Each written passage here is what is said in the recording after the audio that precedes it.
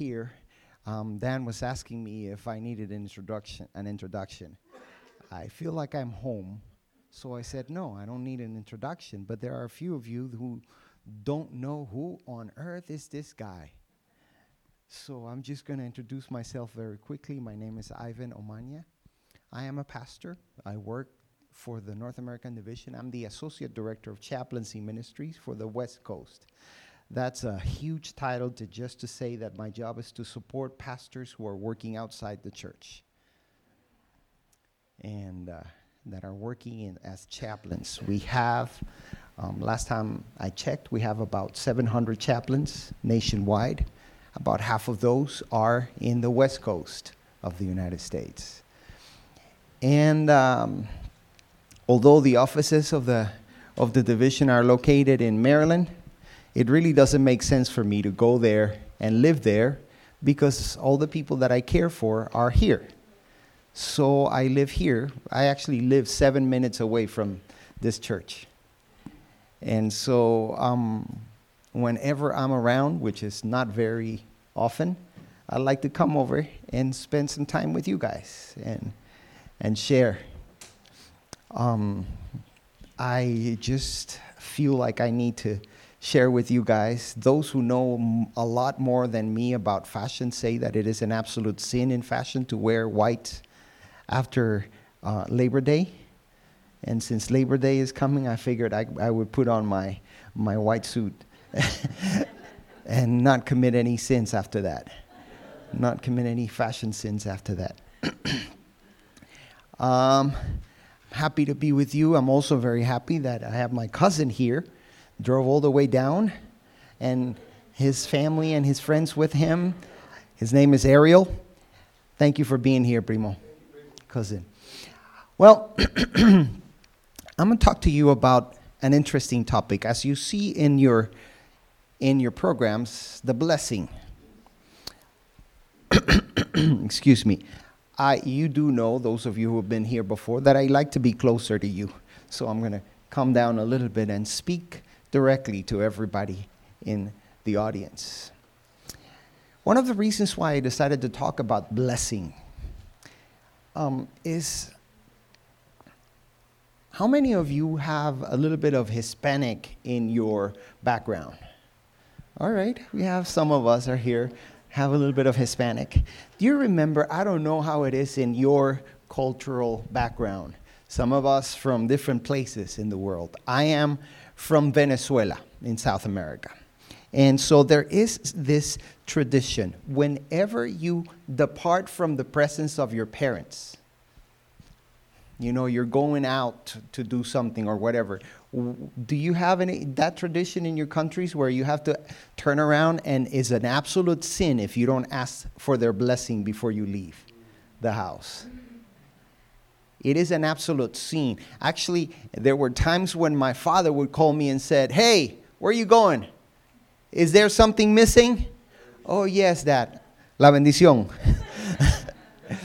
And then you would ask your grandparents for that? Or you would ask, I don't know. In my country, it's like it's an absolute sin. And I know there are some places like you have to ask for the blessing, for a blessing. And thinking about that, it made me think about how parenting has changed.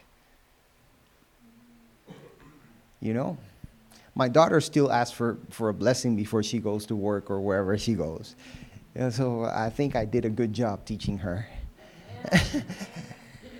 But how education and the bringing up of our children has changed.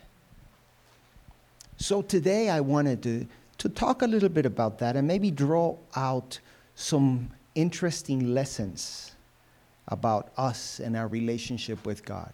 Because you see, many a times, actually there are studies out there that say that whenever anyone asks you to think about an image of God and you close your eyes, normally, under normal circumstances, it will be a parent that shows up in it'll be the picture of a parent that shows up in your mind.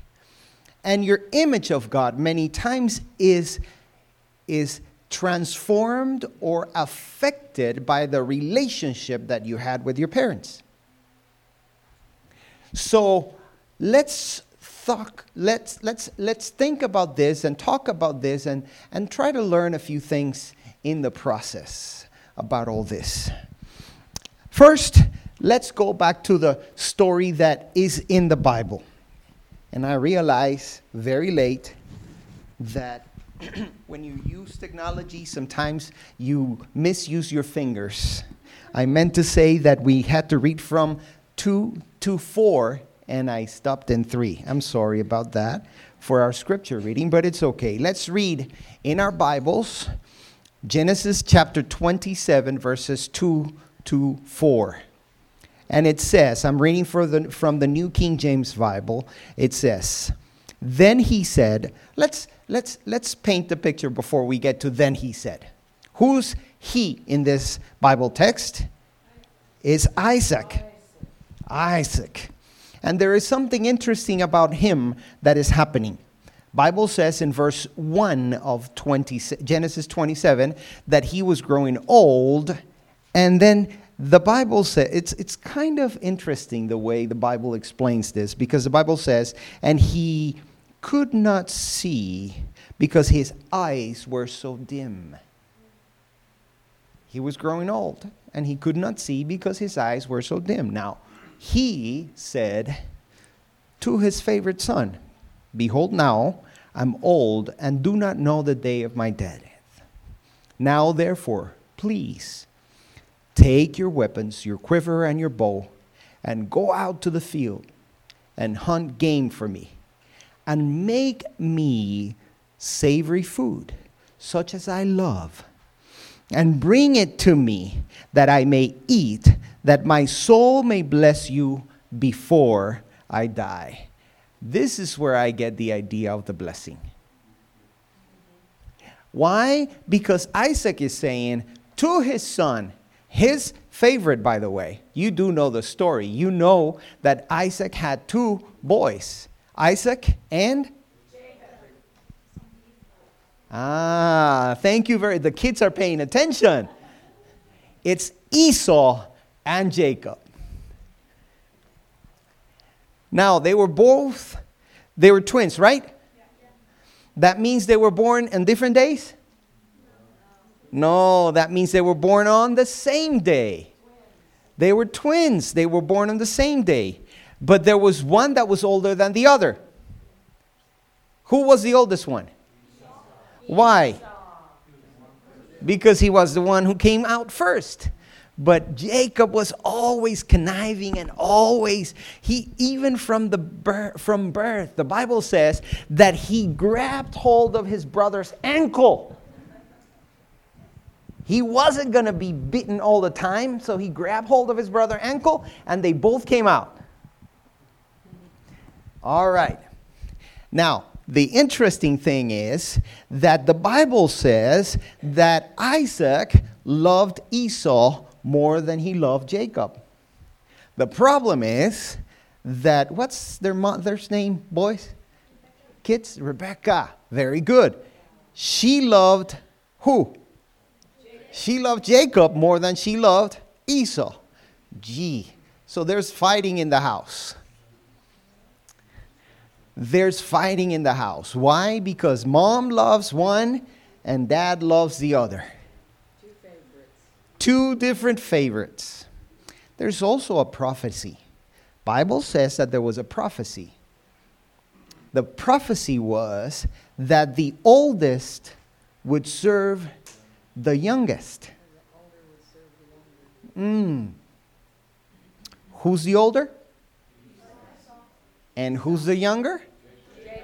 So who would be serving Jacob? All right. You guys, I think I have some people with me here. You guys are with me. That's good. That's good. That's good. That is good. Now, the blessing. Let's talk a bit about what that means in the culture that we're talking about. In my culture, asking for the blessing is just knowing that the last thing I hear from my dad or from my mom or from the important people in my life is a blessing. God bless you. And I feel like I'm protected when I'm going out because my father or my mother or my grandma or my uncle or whoever is that person of authority is saying, God be with you. Amen. God be with you. So I leave feeling like at least my parents pronounce a blessing on me. In the culture of Israel, when a father is extending a blessing to his sons, he is extending more than just the name of God. It is actually what we would call a testament nowadays. The reading of a testament, a living will. It is actually the pronouncement of a living will. I am bestowing on you not only the blessing of God, I'm bestowing on you responsibility. I'm bestowing on you the richness of or the lack thereof of our family. I'm bestowing on you whatever we have as a family. Now think about that, parents, fathers. As you bless your children, you are bestowing on them. You are putting on them. It's like you bestow the jacket on me. You're covering them with whatever you have. Now think about this from the perspective of what do I have to leave to my children or to the next generation? What do I have? I was reading a book the other day, and I've shared this, and it's interesting because it has nothing to do with this blessing topic that I am, but in fact it does. In fact it does. I'm reading a book entitled Compassionomics, The Science of Compassion. And the very first statement of that book is that in the United States, 69% of the population that was surveyed does not believe that compassion is a value. 7 out of every 10 Americans do not believe that compassion is a value. And then Harvard University did a little bit more study about this. They went to middle schools in Boston and asked children, what is the most valuable thing for your parents? What they found is that the most valuable thing for the parents, according to the children, was good grades. And then they went and asked the parents, and the parents say they wanted their children to be good citizens. There is a difference between what the parents would like the children to know and what the children believe their parents want of them. Now, do you wonder why there is a crisis of compassion around us? Big time.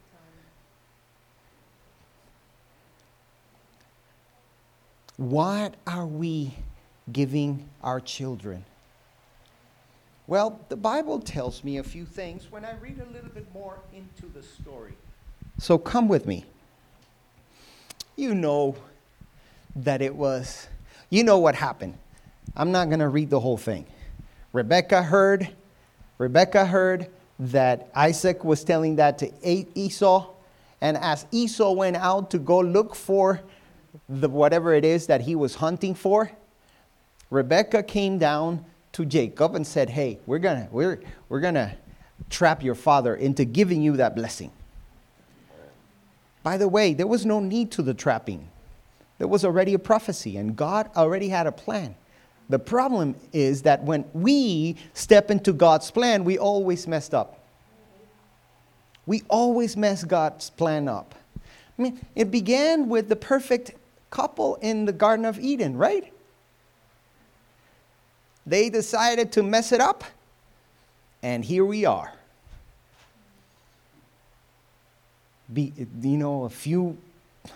A few years before, Isaac's father also decided, to take things into his own hands, and here we are. 6,000 years later, paying for that mistake. Whenever human beings try to help God, they always mess it up. And this is exactly the case. Rebecca cooked the meal that Isaac wanted, right? Yes. And she had who take it over to Isaac? But there was a problem with Jacob. There was a problem with Jacob and Esau. Although they were very good brothers, although they were twins, they were different, not only in their personalities, but also in their complexion and in the way they were. What happened? Esau had a lot of hair in his arms, and Jacob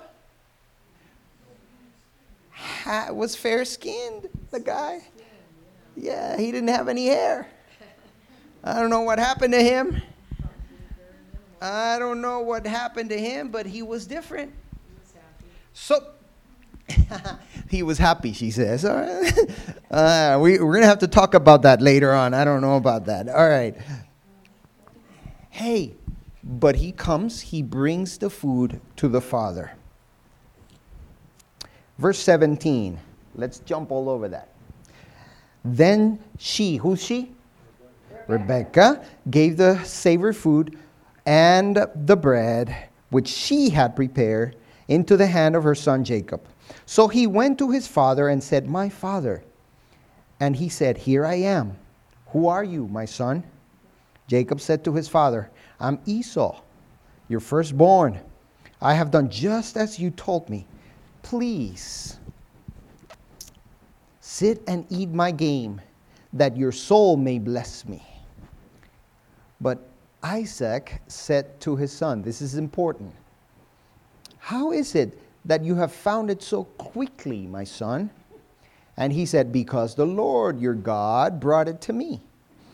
Isaac said to Jacob, "Please come near that I may feel you." He's not stupid. He's old, but he's not stupid. "Please come near that I may feel you, my son, whether you are really my son Esau or not." Interesting. I want to know if you really are my son Esau or not. And he did not recognize him, because his hands were hairy like his brother Esau's hand. So he blessed them. I jumped over verse 22. And this is important, and I'm going to come back to verse 22 later on. So Jacob went near to Isaac, his father, and he felt him and said, look, this is important. The voice is Jacob's voice, but the hands are the hands of Esau.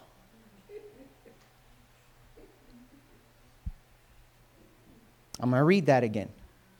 The voice is what? Jacob's voice, but the hands are the hands of Esau. He's lived all his life with those two boys, right? Do you think they could lie to him? Do you think they could really lie to him? I'd like to suggest to you that there's a reason why the Bible tells me that, and there's a reason why he mentions that. The voice is the voice of Jacob, which, by the way, what's the meaning of the word Jacob, of the name Jacob? Do you remember that? Deceiver. The liar, the deceiver. So the voice is the voice of the deceiver. Who's the deceiver? Yeah, but let's go now. Let's get out of the story and think about universally. Who is the deceiver? The voice is the voice of Satan. But the hands are the hands of Esau, the son of the promise. You see the connection there? Now, I'm going to go very quickly, if you allow me, to learn some lessons about that blessing. And then we're going to come back to this last part of the experience. All right? First, let's learn some lessons about this blessing that Isaac shares with his son, Jacob. All right? The first part of that is, if you read the words that are there in the Bible, you will find that the first ingredient of a blessing is meaningful touch. What are you saying, Pastor Ivan? What did Jacob do? He said, "Come close. Let me touch you. Let me have you close to me." There are interesting ways where artists have rendered that story, but all of those ways involve Isaac putting his arms around Jacob.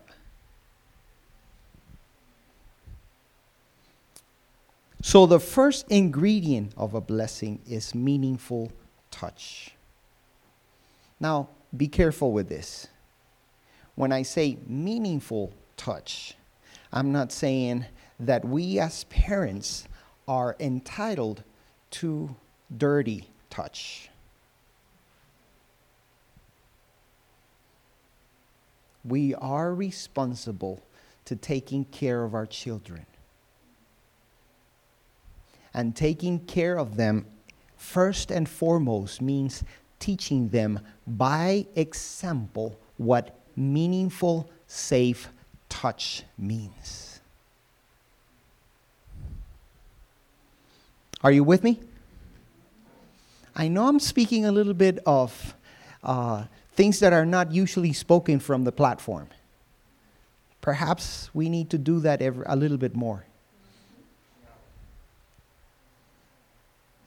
Because our children will learn from us what it means to have meaningful touch. Right? So that's the first point. That's the first thing we learn from that blessing. The second lesson we get out of that blessing is found a little bit further down. In verse 27.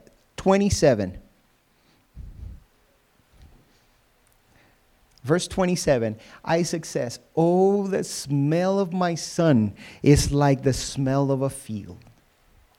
And you go, what? The second ingredient is a spoken message of affection and love. Our children need to hear from us that we love them. And Isaac is just using the ideas and what is culturally relevant in his time. The smell of my son is like the smell of the field. Just as long as a skunk has not been around.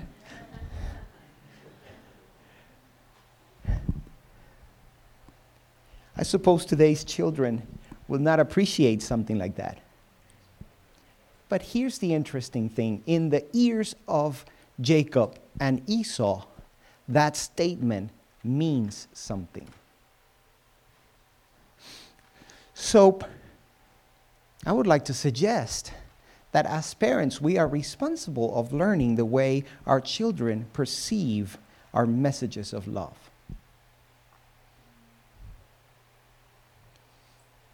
So let's talk to them in their language of love.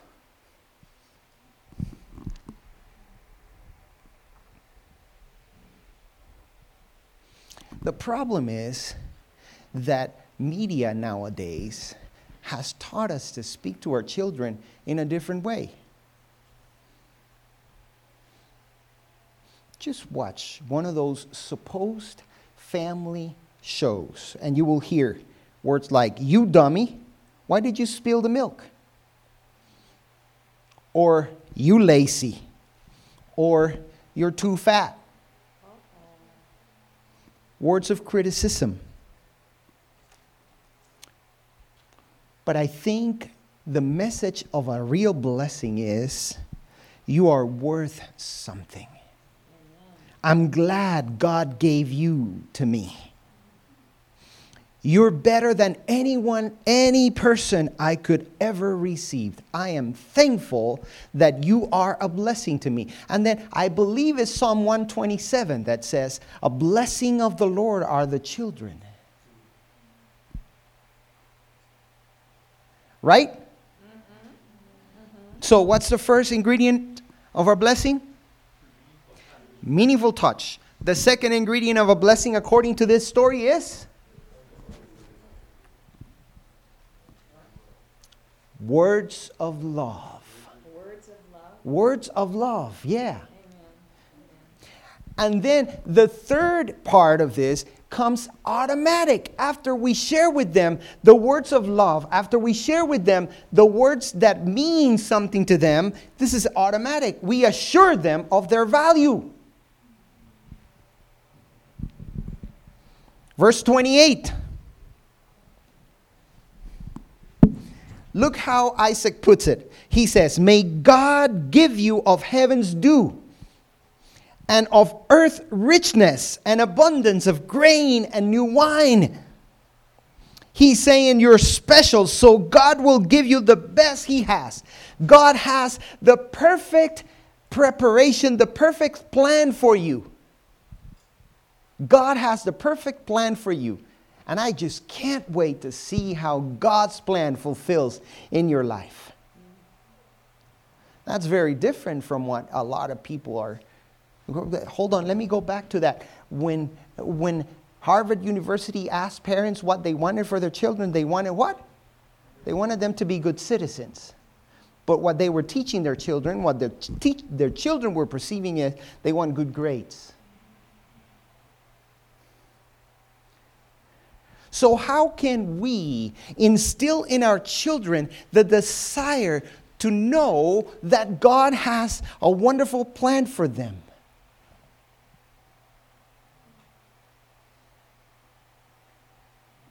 God has a wonderful plan for them. That's the third part of the blessing. First one is meaningful touch. Second is words of love. Third one is assuring them of their value. And last, but certainly not least, is picturing God's glorious future for them. Look what it says in verse 29. May nations serve you, and peoples bow down to you. Be Lord over your brothers, and may the sons of your mothers bow down to you. May those who curse you be cursed, and those who bless you be blessed. So it's sharing with him a glorious, glorious future. Sharing with him a glorious future. Now, let's go back to this thing about him knowing who he had in front of him, but still he gave him the blessing. Once again, the Bible says that when Jacob got close to his father and he touched him, he said, the voice is the voice of Jacob, but the hands are the hands of Esau. All right. And then I made a point at that moment and I said, the voice is the voice of Jacob, and Jacob means the liar, the deceiver. And the hands are the hands of Esau, the son of the blessing. The son of the promise, I'm sorry. Now that sounds like somebody I know. I said, the voice is the voice of the liar, and the hands are the hands of the son of the promise. Who extended his hands as a promise? For God so loved the world that he gave his only begotten Son, that whosoever believes in him shall not perish, but have everlasting life. And then the Bible also says when Jesus is having that conversation with Nicodemus, he says, and if I be lifted up, I will draw all men unto me. The voice is constantly the voice of lies, the voice of deceitment, because Satan is the Lord of this world. But the hands represent the grace of God. The blessing of God now extended to every one of us, his children. The blessing of God's forgiveness and God's covering of our sins. And even though God knows that we are covered in that disgrace of lyness, disgrace of deceivedness, he says, I know you sound like a deceiver, but my son's hands have been extended. The hands are the hands of a promise. So today I want to close my sermon with a story. You guys know that you who have heard me preach before, you know that I like to take a little bit of liberty with the Bible text. So I'm sharing with you a story that has been preached and told and told in many, many ways. You can find it in Luke chapter 15. It's an old story with a new twist. I hate stones. I hate them with passion. I don't like them. They seem to be part of my life. No matter where I go, everywhere I go, there are stones. Oh, I'm sorry. Let me explain to you a little bit. I work with my dad. He has a field. Me and my brother are with him all the time. And my job is to go clean the field every day of the stones. That's my job. I got to go clean the stones every day. And I spend the whole day, bending down, picking up stones and throwing them out. And it seems like the devil of stones comes at night and throws the stones away into the field again the next day. I hate stones. But I hate more people who want to throw stones at me. Right there next to the door, to the entrance, the gate in my town, there's a huge pile of stones. And I hate the people who are always looking at those stones and trying to find ways to throw them at me. The elders of town, they sit next to those stones every single day. And they look at me. And sometimes I've heard some of them say, hey, son, hey, you keep behaving the way you're behaving, one of these stones is going to land in your head. I hate people trying to throw stones at me. So one day, I decided I had enough. I don't want to be picking up stones every day of my life. So I went to my dad and I said, Dad, I want it all and I want it now. So my dad went. I don't know how he did it. I guess he went to a bank and asked for a loan or something. I don't know what it did, but I don't know how he did it. He just came back to me, gave me a big fat check with a lot of money. I took it and ran away. Every one of those stones in the entrance in the gate to my town, every one of those stones, I deserved it. As a matter of fact, I did things thinking about those stones. Every one of those stones, I deserved it. I behaved in a way that anyone could take those stones and throw them at me. I spent everything my father gave me, and I spent it in things that glittered and things that shined. But there was a moment when the money ran over. And I was left, and all I was left with was with a memory of a father who had me picking up stones every day. I was left with a memory of a warm plate of food in the table. But I didn't want to go back to the stones. Have you ever been hit by a stone? That hurts. I don't want anybody to be throwing stones at me. But the reality is, I couldn't stay away from them stones in the entrance to my town. So, one afternoon, as I'm seeing my face in the puddle of water, the reflection of my face, I remembered the words of my father. Son, whenever you feel like you want to come back, the door is open. Just come back. So I stood up and started the journey. Difficult journey. Every turn I made, I saw stones in the road. And I thought, man, those stones are going to hit me hard when I get back home. They know I deserve all those stones thrown at me. Yet my father told me that I could always come back because he loved me. Would that be right? Would that be truth? Every turn and twist of the road on my way back home made it very difficult.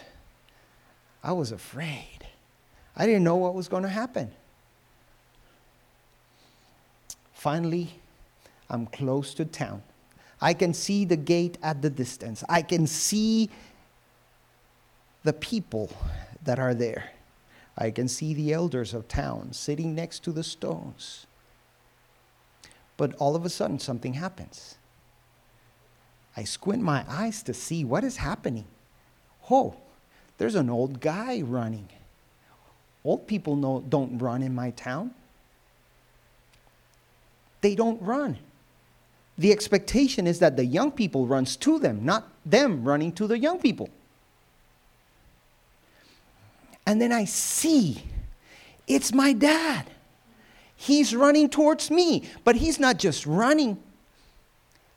Have you ever seen a guy running from third base to home plate? Like the game is on the line for him? That's how he's running. And then I realize something that is happening. My dad is putting himself between the stones and me. So if anybody wanted to throw a stone at me, they had to hit him first before they could get to me. We hugged each other that day. And then we had a party and we celebrated and all that. Oh yeah, I still hate stones with passion. But I know and I love that my daddy loves me. I know that my daddy loves me. Get the point? Do you get the point of the story? That's the biggest blessing. That he placed himself between the stones and me, between the stones and you.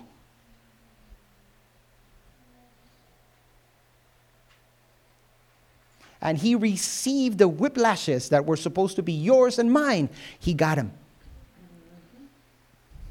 The crown of thorns that was supposed to be yours and mine, he put it on. Although he didn't deserve it because he didn't do any wrong. He made the choice in order to protect you and me. So don't you ever forget it.